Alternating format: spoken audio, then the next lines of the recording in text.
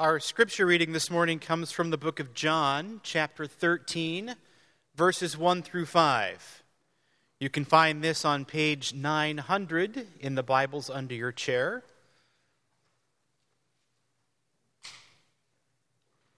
John chapter 13, verses 1 through 5. Now before the feast of the Passover, when Jesus knew that his hour had come to depart out of this world to the Father, having loved his own who were in the world, he loved them to the end. During supper, when the devil had already put it into the heart of Judas Iscariot, Simon's son, to betray him, Jesus, knowing that the Father had given all things into his hands, and that he had come from God and was going back to God, rose from supper.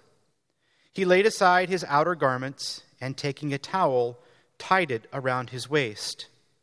Then he poured water into a basin, and began to wash the disciples' feet, and to wipe them with the towel that was wrapped around him. This is the word of the Lord. Morning. My name is Mike. Happy to be with you here this morning. First off, before I get started, I just want to say thank you to Aaron Pendergrass for preaching last week on the way that the gospel shapes friendship. I took a lot from the sermon. In particular, I was struck by just this whole idea of Jesus disclosing himself to us as a friend as he reveals the mysteries of the Father. That's been very meaningful for me this past week.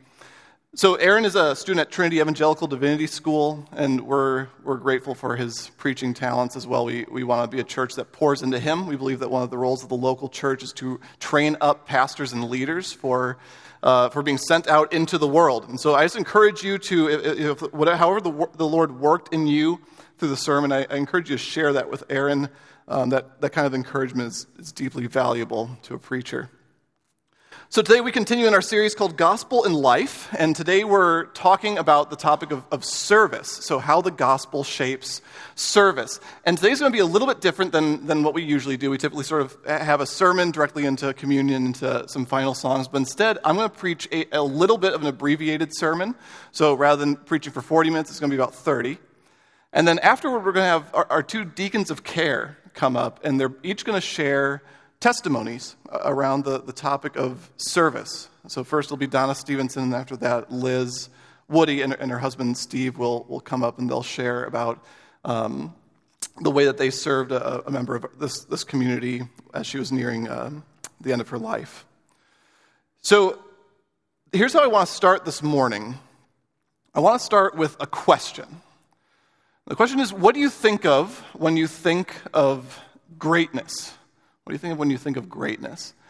So for many of us, what's going to populate into our minds is going to be maybe like an incredible sports team, like maybe a baseball team winning the series, particularly a team in like 2005. That's probably going to be what comes to mind. The White Sox won in 2005. And like me and Michael Youette are like the two White Sox fans here, and my dad. Oh, there we go. That's awesome. Oh, wow. This is revelatory for me. Awesome.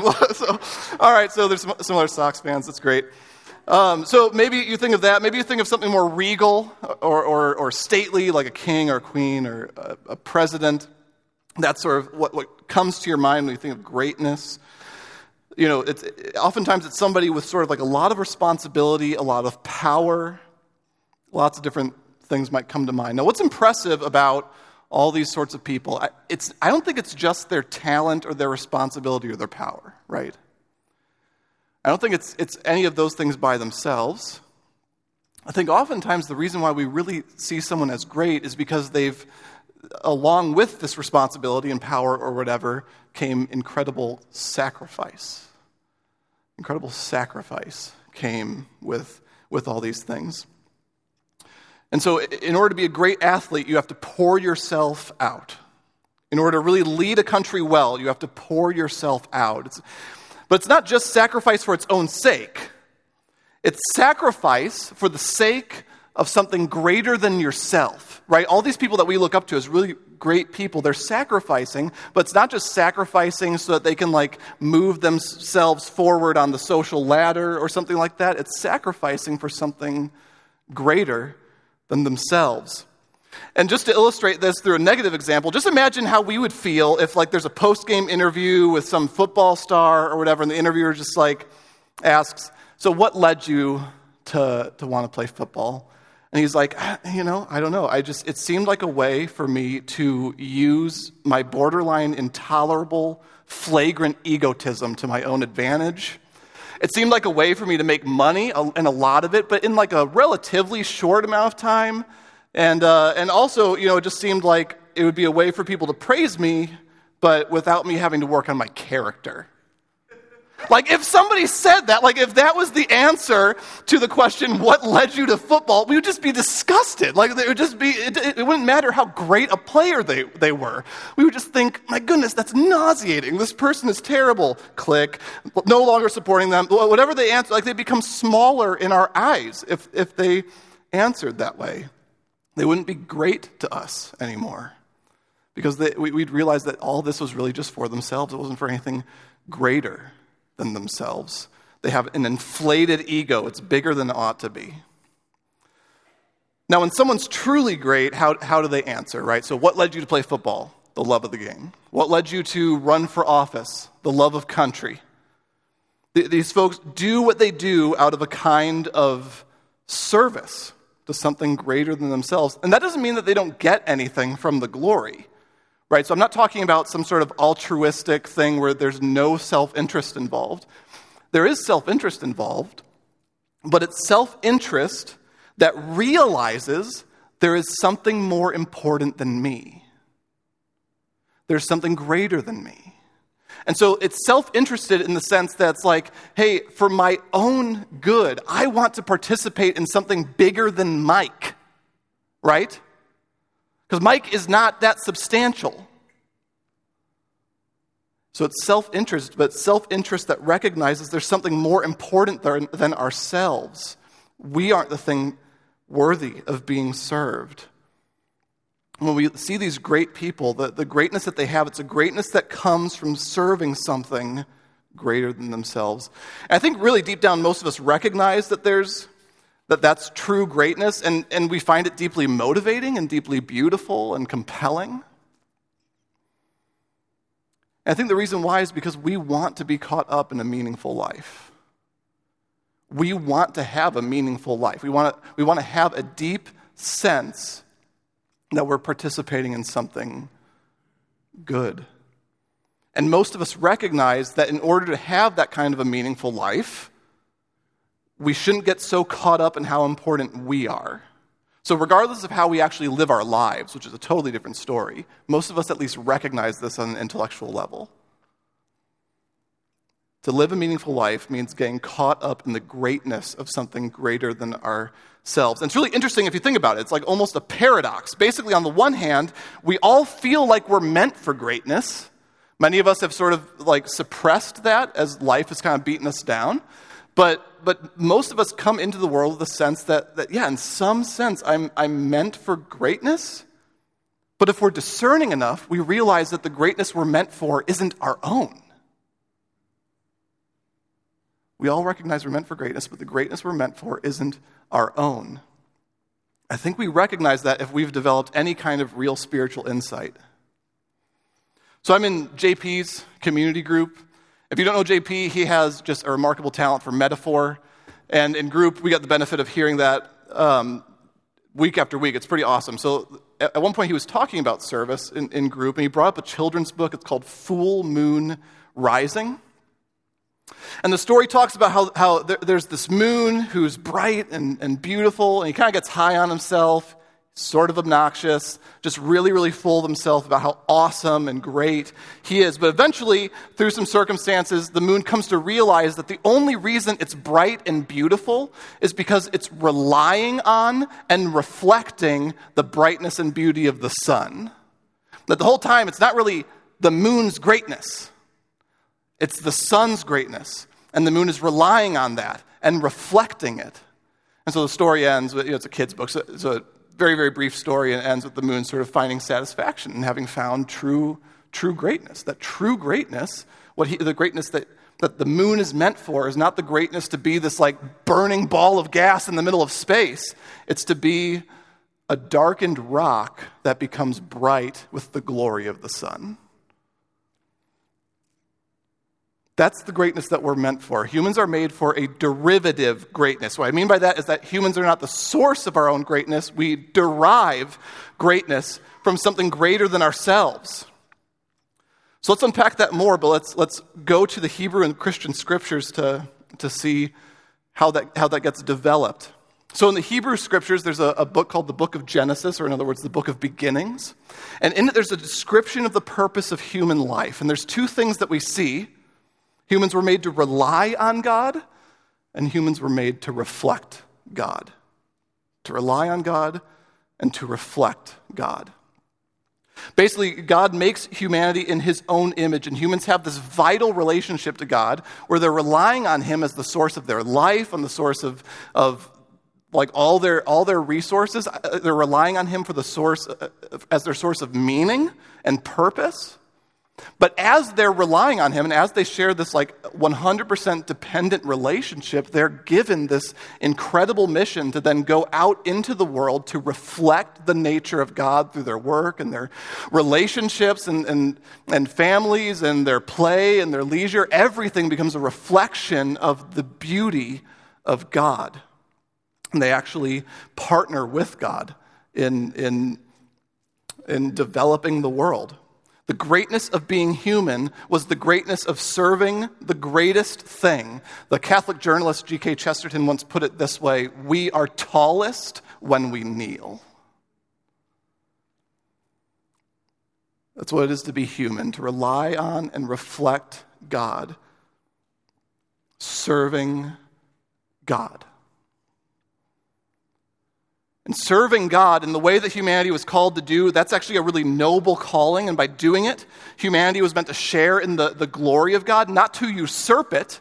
We don't usurp the glory of God, but we share in it. In this mysterious way, we participate in what makes God great, because it's from his greatness that we derive all our life, and it's his greatness that we were made to reflect into the world. So we share in the greatness of God.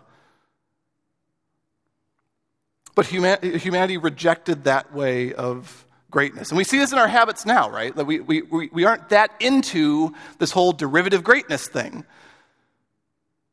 We see it in how desperate we are to feel self-made. And what I mean by that, I think if we really sort of examine ourselves, we recognize that it's really important to us to have like a story for our lives where we sort of like beat the odds and we didn't rely on anybody and we made ourselves, right? It's really important for us to have sort of a story where we made it by our own grit and creativity. And we often forget the ways that we had to rely on people or the way that we had to take a handout. That stuff is sort of shameful for us to mention. Why is it shameful for us to mention? What does that reveal about us? I think what it reveals to us is pride. We don't want to feel like any part of our greatness was derivative. We want to feel like it's original to us. And out of this impulse, humanity departs from God. We depart from our purpose. We look for ways to glory that don't involve loving the greatest thing. We stop serving God and serve self instead. And it's actually to our own destruction. Because it's created a chasm between us and God. And also it's created a chasm between us and the way of life we were meant for. And so as a result, we're becoming increasingly alienated from our meaning, increasingly alienated from each other, because we just keep running against the grain of how the universe was actually made. We've been habituated to serve anything but the Maker. We'll rather serve comfort, security, tribe, whatever. And so for us to be restored, our allegiance needs to be moved entirely back onto God. If we're still serving two masters, then we're still running against the grain of the world that God put in place. So full allegiance needs to be restored. We have to become the servants of God we are meant to be. Now, I don't know about you, but in my experience, I'm terrible at making that happen. Like, I have never been able to do that. There's always a remainder. There's always a remainder. And let's imagine just for a second that like we actually are able to just on the flip of a dime suddenly shift all our full service and allegiance back to God. What happens with the whole first part of our lives and all the destruction, largely unseen, that we're responsible for? We begin to realize that this thing isn't just about like us as individuals rediscovering our purpose. We're part of a whole network of people, a community that we have harmed.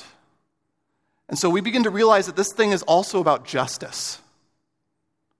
That justice has to be done. Not only do we need to be perfectly restored, we need to be forgiven. And that's what Jesus comes to do. If people cannot be perfect servants on their own work, what if God becomes a person and lives the life of perfect love and service we were made to live? What if God acted as our representative? And what if all the justice for our sin were poured out on him, on his body, so that he would absorb the cost instead of us? And that's essentially what you have in Christ. The news of what Jesus has done is what we as Christians call the gospel. The gospel news, or the good news. So here's the question for today's passage. How does it work? How does the gospel, this news of what Jesus has come to do, how does the gospel restore us to the greatness of serving God? So we're going to dive into today's passage and unpack this. We read the first part of the passage, and I'll be reading the rest of it as we go along, this whole account of Jesus washing the disciples' feet. And the first thing that we see, the first way that the gospel restores us to the greatness of serving God, it's pretty counterintuitive. The gospel restores us as we rely on the service of Christ. The gospel restores us as we rely on the service of Christ. So you heard the opening of the passage. Just as a little bit of context, if you're not familiar with first century practices, basically in the first century, most people walked around in sandals, and the roads were really, really filthy with just like dust and dirt and even animal dung and stuff like that. And so as people would walk around in just bare sandals, if they came into the home of a host for dinner, either before or during the meal, there'd be a servant that would come out, and they would be tasked with washing everybody's feet. And it was pretty foul, as you can imagine. It was a task that was considered so lowly that only like the lowest caliber of servant would do it, right? It certainly wasn't something that any disciples would do. If you were a disciple of a rabbi, you already had moved up the social ladder a little bit, and so you were exempt from that work. It's not something you would do. So here's what you got to imagine on the night that's being narrated here in the book of John. All across Jerusalem on this particular night, there's a bunch of other rabbis, word for teacher. There's a bunch of other rabbis, just like Jesus, sitting with their disciples, just like Jesus. And all across Jerusalem, before the Passover meal, a servant's going to come out and wash all their feet, and it's going to be disgusting. Except in the room where Jesus is. Instead, what we have in Jesus, he stands up, strips down as a servant would, puts a towel around his waist, and the master takes up the role of the servant. So the master takes up the role of somebody who is considered lower in society than even the disciples of the master. Like, it's a total reversal of all our expectations. The one who is the greatest takes the posture of the least. And so Jesus washes the disciples' feet.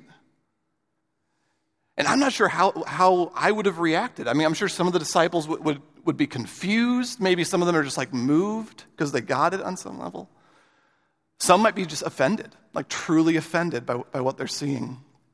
So Jesus arrives at one of the disciples, and this is the disciple that sort of functioned as the leader of the group outside of Jesus. His name was Peter. And here's what happens when he gets up to Peter.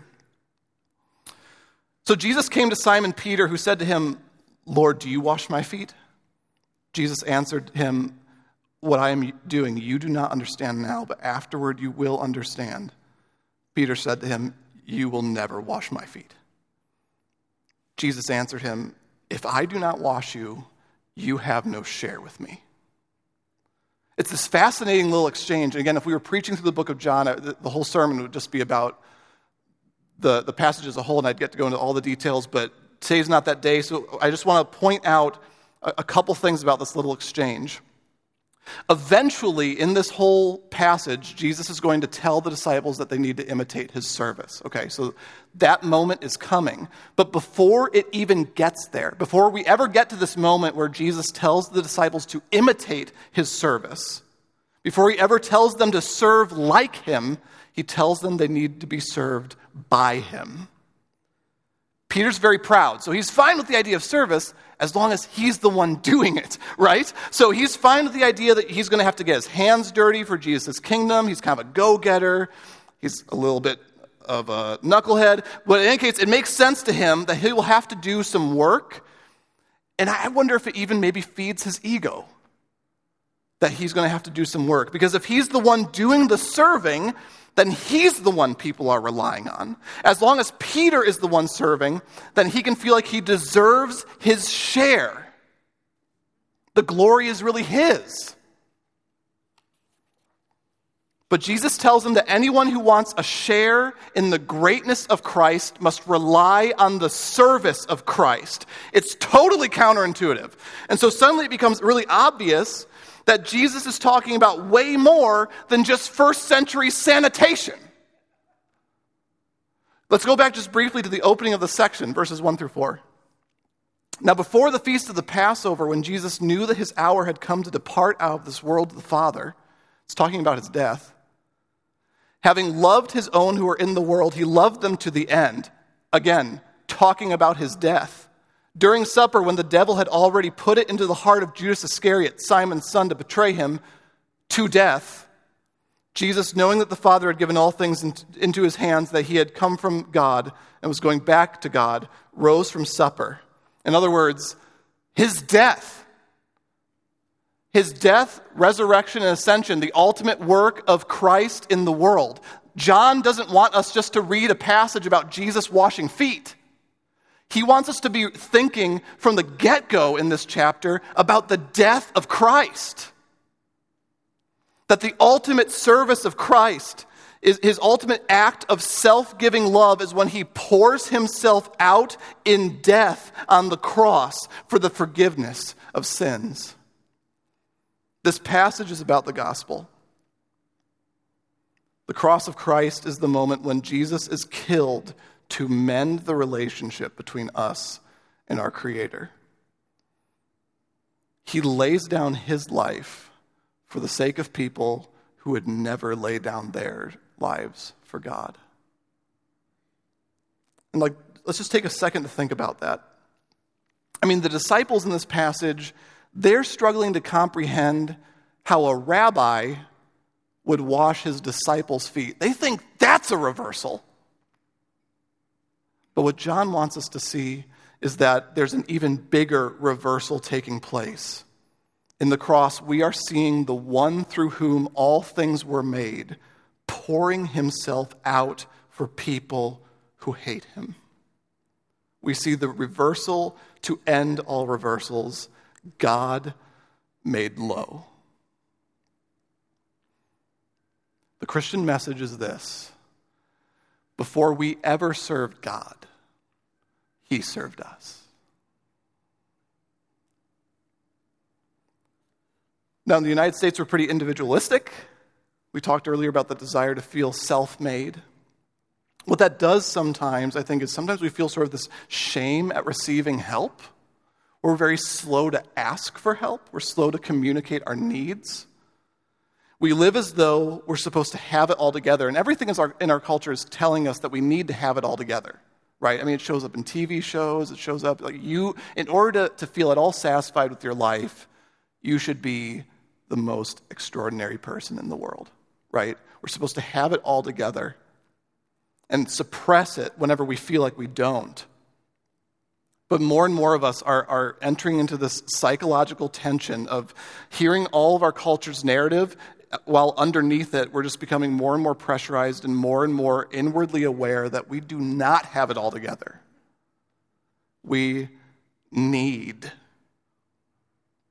And if someone actually does step out of their way and serve us, we feel terrible afterward. Like we were burdened, or like we failed.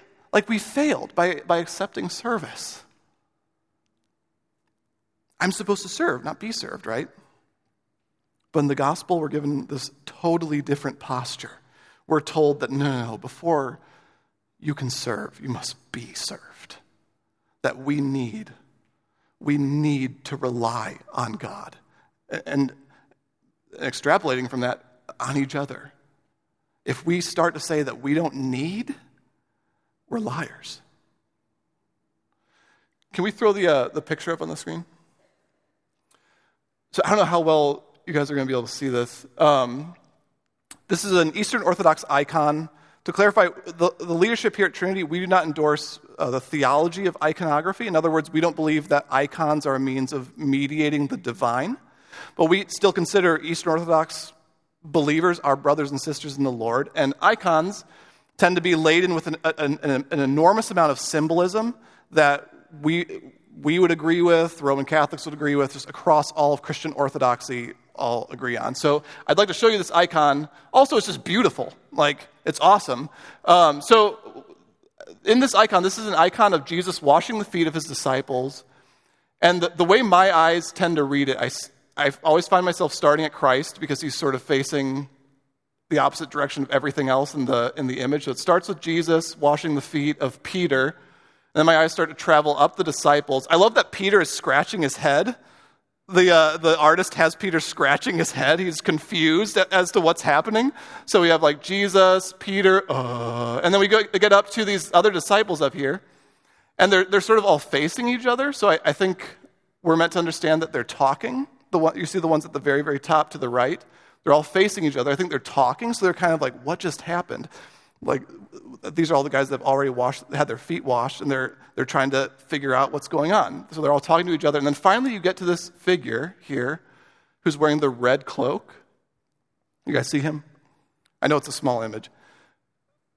So he's clean-shaven, which usually in iconography means it's John, because he was pretty young.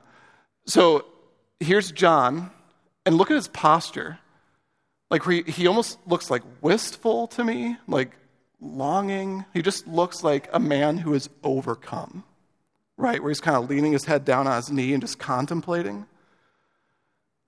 I think the artist very intentionally wants us to travel up from Jesus through the confusion of Peter, through the deliberation of all these other disciples, and then get to this key moment with John. And then notice how you travel down, and it's a bunch of disciples taking off their sandals. I think the artist intentionally wants us to follow through this progression of seeing that we can really have problems with this whole idea of being served by Jesus. And we'll be confused like Peter. And maybe we'll deliberate within ourselves about how we're still autonomous, even though I'm accepting help, and how am I going to be okay with this? Until finally we're given the posture of the disciple, which is somebody who is just awed by the grace of God. And when we arrive at that moment where we are just floored by God's love, then the next step is for us to take our sandals off and to identify with the rest of the disciples and be served by Jesus.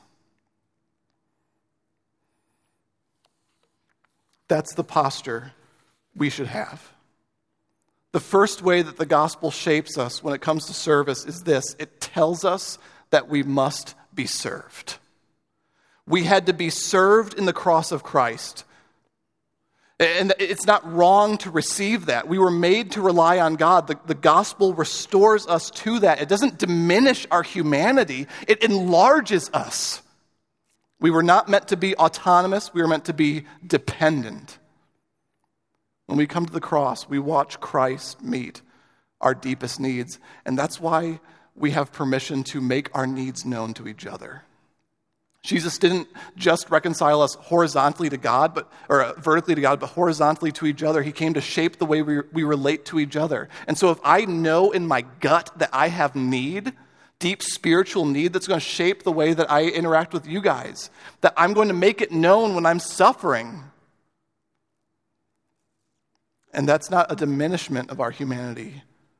I think it enlarges us. So we share in the greatness of God by relying on the service of Christ. We have to be served. Secondly, we share in the greatness of God by reflecting the service of Christ. Here's what Jesus says. When Jesus had finished washing their feet and he put on his outer garments and resumed his place, he said to them, "Do you understand what I've done to you? You call me teacher and Lord, and you're right, for so I am. If I then, your Lord and teacher, have washed your feet, you also ought to wash one another's feet. For I've given you an example, that you also should do just as I have done to you. Truly, truly, I say to you, a servant is not greater than his master, nor is a messenger greater than the one who sent him. If you know these things, blessed are you if you do them."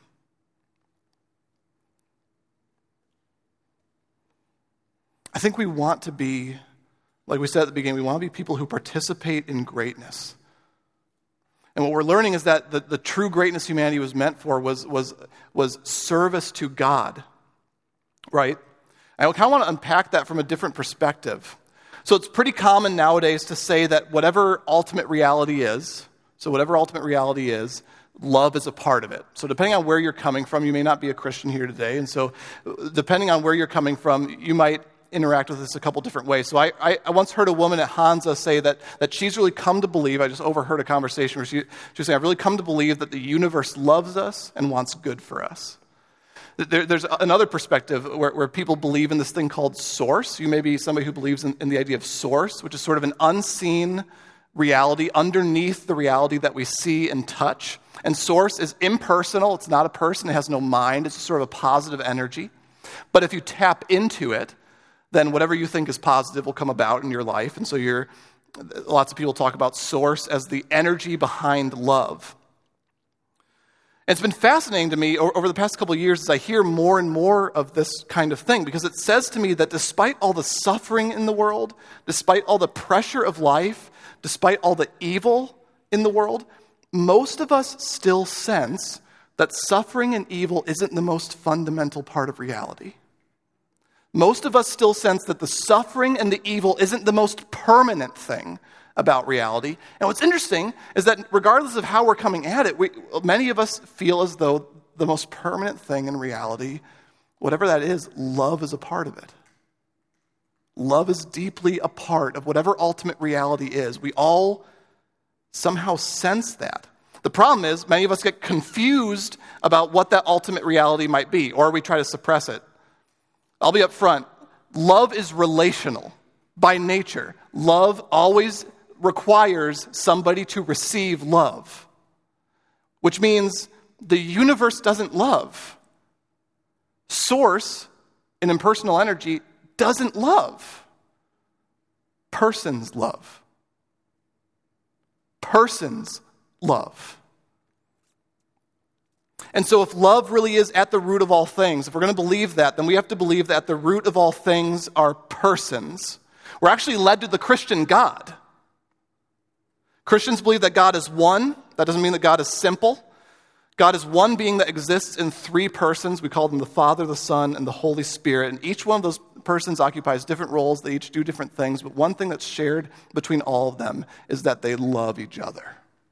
That fundamental to the reality of God, fundamental to what the persons of the Trinity do is they love one another. The Father gives love eternally to the Son by the Spirit who returns it to the Father. At the core of what God is relationship, self-giving love.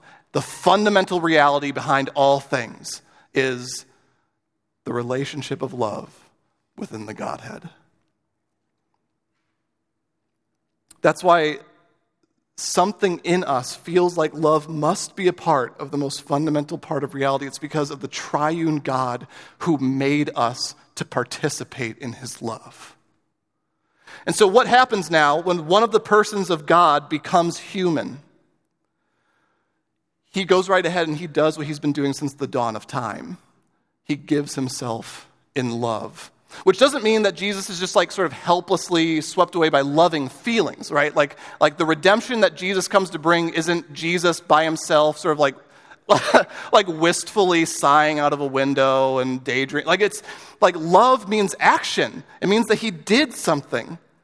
Jesus, his love is concrete. In other words, when Jesus loves, he serves. At one point, Jesus commented on his own ministry and he said, I did not come to be served, but to serve. Jesus made himself less. There's this early Christian hymn. It's quoted in the book of Philippians, one of the letters of a man named Paul. He quotes this Christian hymn, and at one point there's a line in the song that says that Jesus made himself nothing, taking on the form of a servant. Made himself nothing. And here in this passage, Jesus is inviting his disciples to reflect the nature of God by imitating him. When we imitate Christ, we're being restored to the image of God. Our purpose as human beings to reflect God's nature, the way we tap into that is through service. To give ourselves in self-giving love is the way we most reflect the self-giving, loving God. We're being reinitiated into the way of being human. And we bring all sorts of fears into that, right?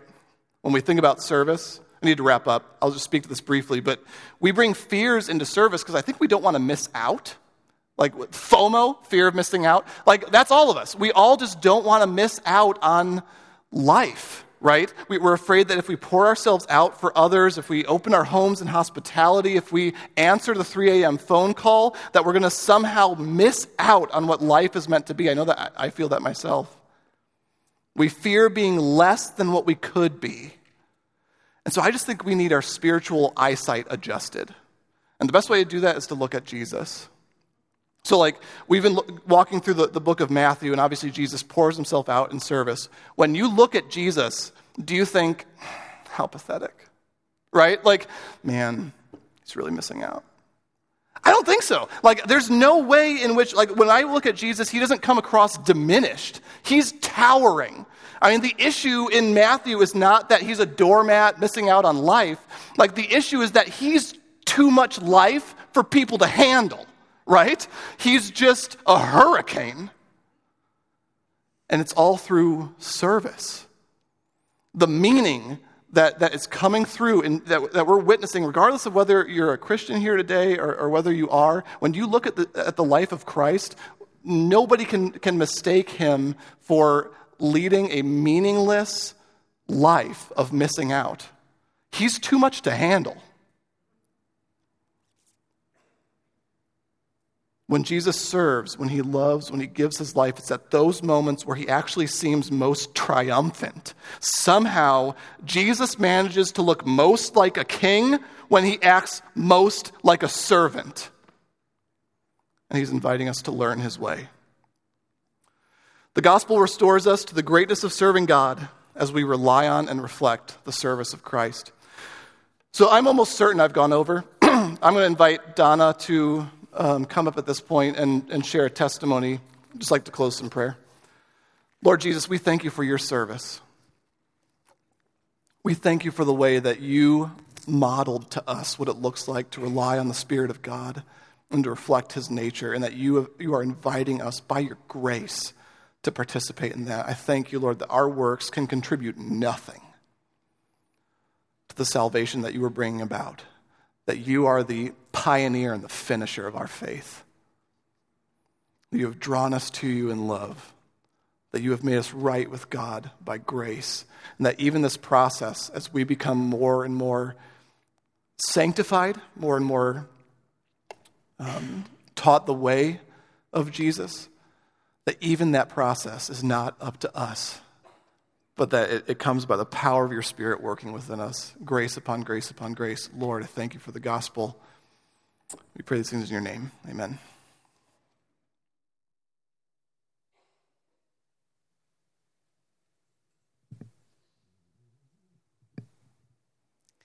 In the early days of the church, there was a man named Saul who was dedicated to making life miserable for the early believers.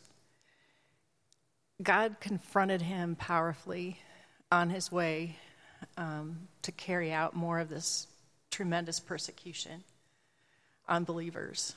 And what he said to this man was, Saul, Saul, why are you persecuting me?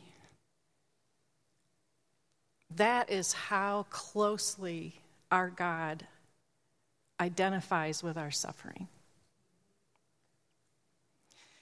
And as we serve one another, we serve and love him. Bringing it to recent years of the church and this particular church, I have been so loved and served in so many ways by people in this church community. It has impacted me over and over and over through the last few decades here. And I am so profoundly grateful. I have learned so much about ministry through being ministered to in this place. And it's been a joy to love and be loved here. A lot of this happens within the context of small groups and various small groups that we've been part of through the years. And so I would so encourage you, if you have not found a community group yet, a place where you can find a home with other believers and know and be known, I just encourage you strongly to do that. It's where we reflect the glory and love of our God to one another, as you have done over the years so beautifully to me. And I hope over the years that there will be more and more people come into our church family and experience this as well. So thank you, and I just encourage you as you love one another to go forth. You're making a difference. I know you are. Thank you.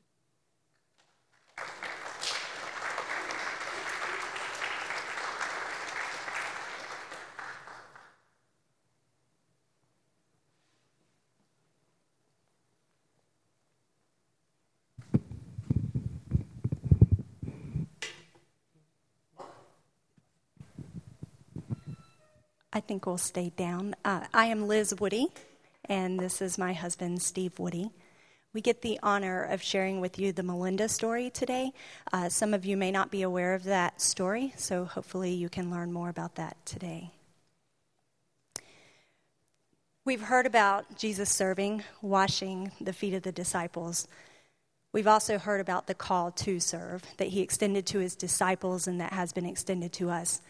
And I want us to open up our minds to the fact that at the core of that is Jesus doing this. My people, look at me.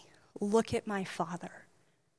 Look at who we are, the richness of all that we are, and look at what we do. And come to know us so deeply and join us in what we do. Be wide open, whatever that means. Because if you lose your life, you will gain it. So whatever that means, follow me. So we moved up here in 2014 for me to go to seminary at TEDS. The hope was I would do the Master of Divinity, possibly the PhD. Right now that's still in the works. And so 2016 ended, and I had 5 semesters down, 2 semesters left to go of the Master of Divinity. We had hoped that we would be able to do the whole school journey without loans, because Steve married into school loans when he married me. And so on this particular one, we were like, Lord, we're asking you to pay for each semester. And he did. 5 semesters down, he had paid for each semester. And the journey had been hard academically, financially, relationally, stress-wise. It had been difficult, but the Lord was faithful. It was a good journey. 5 down, 2 to go. Yeah, so in early 2017, I was working here as the worship director, and then also had an IT job, so part-time with both of those. And because of being 1099, nobody was taking out taxes, and so in 2017, we ended up owing like $12,000 in taxes, and it was surprising, and so we had seen the Lord's faithfulness up to that point financially, and then the Lord paid for all of that, and we were so grateful to see His faithfulness in that, and we're going somewhere with all the backstory too, so it's. Yeah, this is background to the Melinda story. So if you could throw up the first slide, and we'll just prompt when we need a slide. So in spring 2017, we had this big financial hit that came our way. Even though the Lord provided, it was a big thing. And then toward the end of May, so almost the time of final exams for that next to last semester, I got sick, and I remember this because I was in a group with Mike Stanzak and another guy, and we had a class presentation, and I was sick working on this class presentation, and I had what we thought was strep throat, which may not seem like a crisis to you. For me, it was, because I had to try to find a way to treat it naturally, and I was not getting better. So I want to say it was like 8 to 10 days into it, and I'm like, I'm not getting better, and I needed direction. I called Jess Patrick up. Jess, what would you do if you had strep and you were trying to treat it naturally? And she said, I don't know, but let me introduce you to my friend Melinda. She has cancer and she's trying to treat it naturally. And I was like, okay, contacted Melinda. Melinda was warm, friendly, come on over. I have something you can try. And I kid you not, whether it was that or just the timing of the Lord, but by the next day, I could tell the sickness had been kicked. And so some of you know that in 2017, I confessed to some struggles related to pornography and stepped down as worship director here. And so you can imagine that all the struggles going on in our marriage, we've had these financial things, and now the sickness, and then, obviously with me stepping down and the issues there, it's kind of a stressful time. And so through this, go ahead and switch to the next slide. So this is Melinda, and she would love this picture if she were here. And so over the next few months, we were able to meet Melinda and go over a few times, have lunch with her, help her move things around the house. The Hernandezes, Everett, they came over at different times and helped move plants and move furniture and all that kind of things. And so she said that she wanted to downsize. She'd been in the same house for 15 years or so and felt like she was accumulating. And she's like, I really want to get rid of most of this stuff. And Liz is amazing at downsizing and organizing. So she said, yeah, if you could come help me with that, that would be great. And so even at different times when we visited, we thought, man, it would be so much easier if we just lived with Melinda. Like to be able to do some of these things and help her out around the house, but it just didn't seem like a practical thing. It really seemed impossible that could work. Obviously, it's just who moves in with somebody else like that just to help around the house and stuff. So, and literally, that's how the conversation would go. I wish we could move here and help her. It's just not practical. We never mentioned that to Melinda, and the months unfolded, and I entered into the last semester of my Master of Divinity journey. I had started an internship that summer, and I knew that I would finish the requirement for it at the end of the semester, but some of that, I would kind of continue some of the duties later into the 2018. And so I'm in my final semester, and in this internship, there was an Israel study tour that I was praying about going on as an intern. So students could go on it, but I wanted to go as an intern, and my professor was inviting me. And so we were praying, and we had set aside this day to seek the Lord's face and say, God, life in general, what are you doing? Do we put money toward this tour? Do we not? Whatever. And so we prayed, and the Lord said no. We're like, okay. So the next day, my friend said, Liz, well, no to both of you, but would you consider going by yourself? Well, I don't know. Let me pray about it. So we prayed. We felt like, no. The answer was no. So the next week, Melinda posed a question. And it's so interesting because I really don't think we would have been ready for her question had the Lord not had us on our knees with the question about the study tour. I think the Lord used it to prepare our hearts for her question. Yeah, and so it was about Thanksgiving. She said, hey, I've got a question that I want to run by you guys. And I think we both kind of knew what that question was going to be. She asked, would you ever consider moving in here? You could live here, rent-free, but I just need some help. I'm not as strong as I used to be. I'm having a little more pain here and there. And we really thought at that point that her health was doing pretty well. She did too.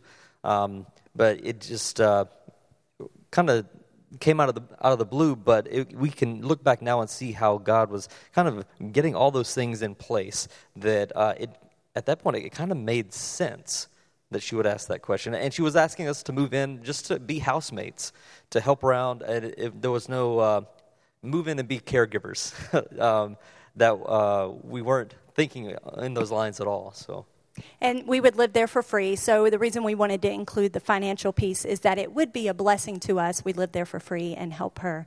So I finished my semester. People had to help us move. I just want to be so clear that for those of you who have had to receive help from people, I know what it's like to want things in order before people show up to help you. The Lord did not allow that for us. I was finishing up school, and people had to show up and help us shift. Thank you if you were a part of that. It was tremendous. And then we dropped our stuff off, and in a week went and visited family for Christmas and came back to a new home. Lots of adjustments, getting our bathroom set up so we could even use it. Steve had to shovel snow. It was a longer work commute. I'm now having to commute to internship duties on campus. It was a huge, huge adjustment, but there was beauty in it. There was the setting on the lake, which we'll show you a picture in a minute, the community of being with Melinda, both for her sake and our sake, and then just God's perfect timing. So there we are in the house. It's January 7th that we've moved in. We're adjusting throughout January. She is facing complications because her nerve pain from the tumors starts really giving her issues. And so she also has to go on medication, which creates bowel issues and also mental confusion. And so by the end of January and into February, we found ourselves very quickly caregivers. So again, as Steve said, that was not the original arrangement. None of us knew how it was going to go. And then very quickly, there we were, having never done work like this before, and we were her caregivers. There were battles in that because she is super independent. And that was a loss of independence. And if anyone has been there, you can testify to how difficult that is. For us, there were battles because we needed structures to figure out, how do we do this? How do we manage medicine? How do we relate well? How do we do all these things? Especially when you have, if y'all can imagine, how do we make Melinda comfortable with her nerve pain, which is there's no set pattern for how that worked. And then how do we make sure she stays mentally clear? And so it was this constant tightrope of walking. And I remember one day in particular, please don't judge me for this, but and this was not how Melinda felt every day, but one day in particular, we had talked about, Melinda, do you want to go rest? And she was going to go head upstairs to rest, and we knew at that time, if she rested, the nerve pain would drop. And so she was headed up. But in that process of getting up from the chair and going upstairs, she decided, I I want to be active. And to be active, Melinda needed medication. But it was such a fast step in plan that she didn't know how to communicate that to me. So then she's saying, I need medicine. And I'm thinking, well, if I give you medicine, we might have this mental clarity drop. And so trying to figure it out. So there was this conflict out of nowhere. And she got so upset and she said, I feel like you just want me to be in pain. And I was livid because I thought, here I am in your house trying the best I can to help you, and you say that I want you in pain. And so I emailed her son, and I said, we have got to figure things out. He was on the way to visit us and help us figure things out.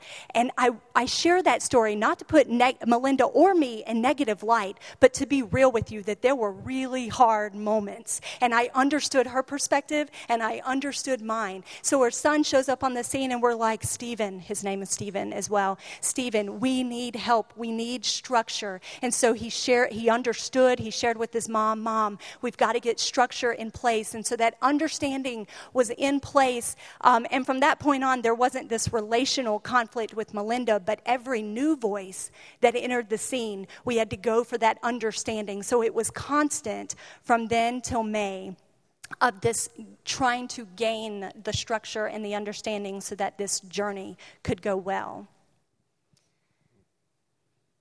And let me just add that was also while life was still happening for us. We're still working through what marriage looks like for us. I'm still doing internship duties. He's still working and doing a class at CLC. And so our plates were full. Yeah. Yeah, and I think, sharing those things because it is real life. We don't get to just, pause things and let things go real smoothly and this ideal setting. When we serve each other, it can be messy. It can be beautiful and glorious. It can be messy. It can be heartbreaking. It can be exciting.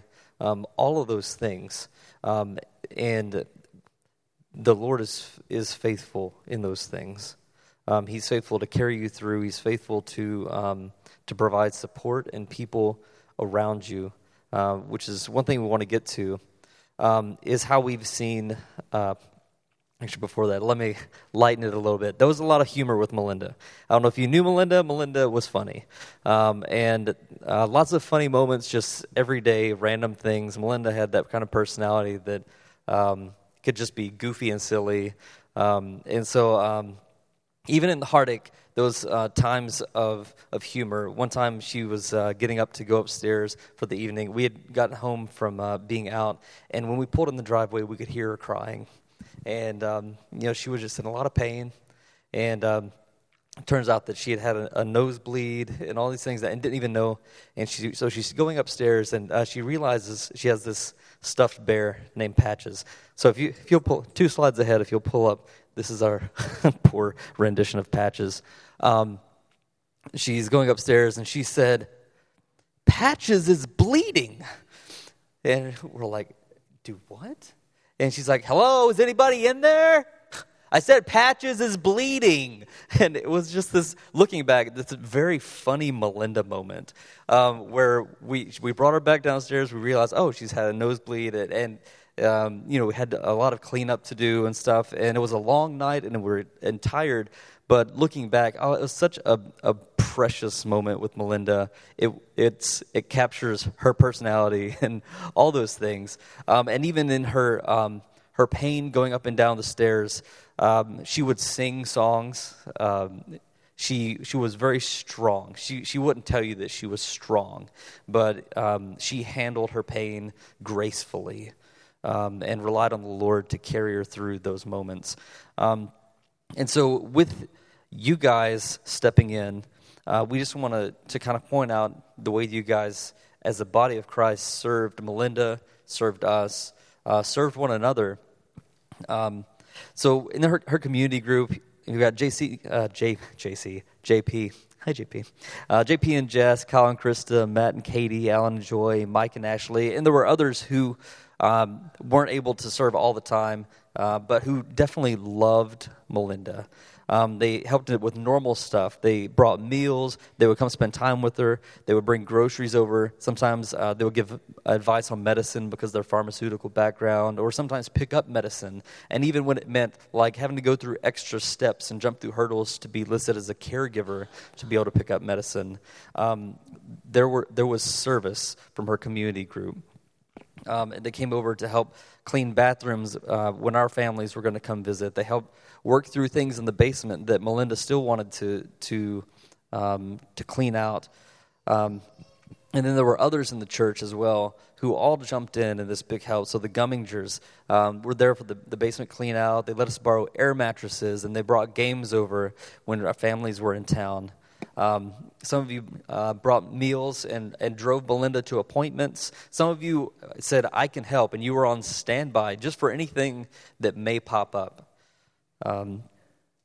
Yeah, Linda Goldsberry, Andrea Clark, people like those two people came and sat with her, fed her, rubbed her down, things that you just don't expect to have to do on a normal day.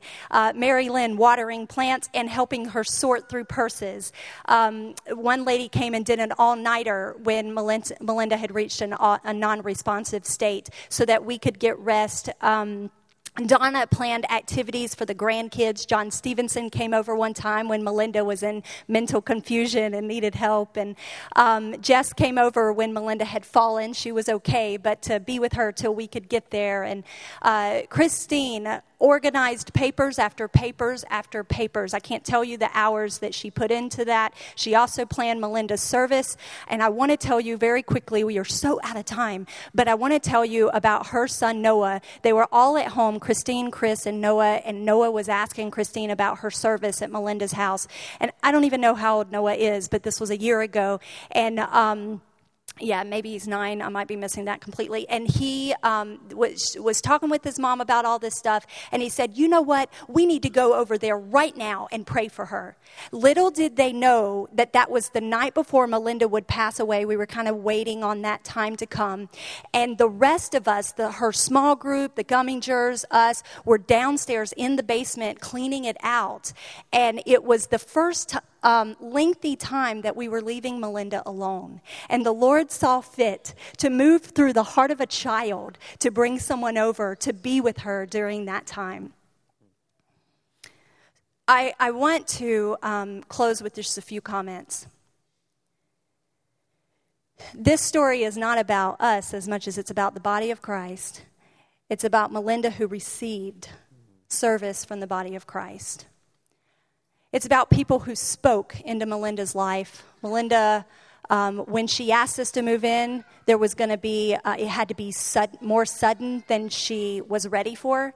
And so she almost backed out. And JP asked her, he said, Melinda, what are you waiting for? And it moved her to go ahead and have us move in. It is so good. He posed that question because none of us knew her health would take a nosedive. So the Lord was working through person after person after person, bringing us into service. One of the things I was worried about was my own rest. We were vulnerable when we moved in. We were vulnerable while we were there, and we were vulnerable when we left. We were in need. And yet, God said, Liz, let me handle you. Let me care for you. And there were times that he did. There was a day that Steve was able to work remotely, and Melinda just happened to be in the hospital, so we had this day alone at the house that wasn't normal. My graduation came, and Christine was there, and Christine gave me a special lunch, and Jess showed up with a cake. Betsy planned me a party. He took care of my care. Sometimes we want to claim self-care and boundaries as an excuse to answer God's call. I'm not saying be unwise, but I am saying open yourself wide to what God is doing because he knows how to care for you and everyone else in the mix. We not only were called to serve, but we were called to receive service. You guys served us. It was beautiful, absolutely beautiful. It was supernatural. There were things accomplished that went far beyond what any of us could do. When Melinda went home to be with the Lord, it was an amazing experience. I wish we had time to tell you about it. It was supernatural. What was done was supernatural. In closing, please let me remind you that God is inviting us into who he is and what he's doing. Ask yourself, God, show me who you are and what are you leading me to do? Help me to be wide open to that and to adjust to that. It looks different for all of us, but he knows how to work out the details and meet all of our needs.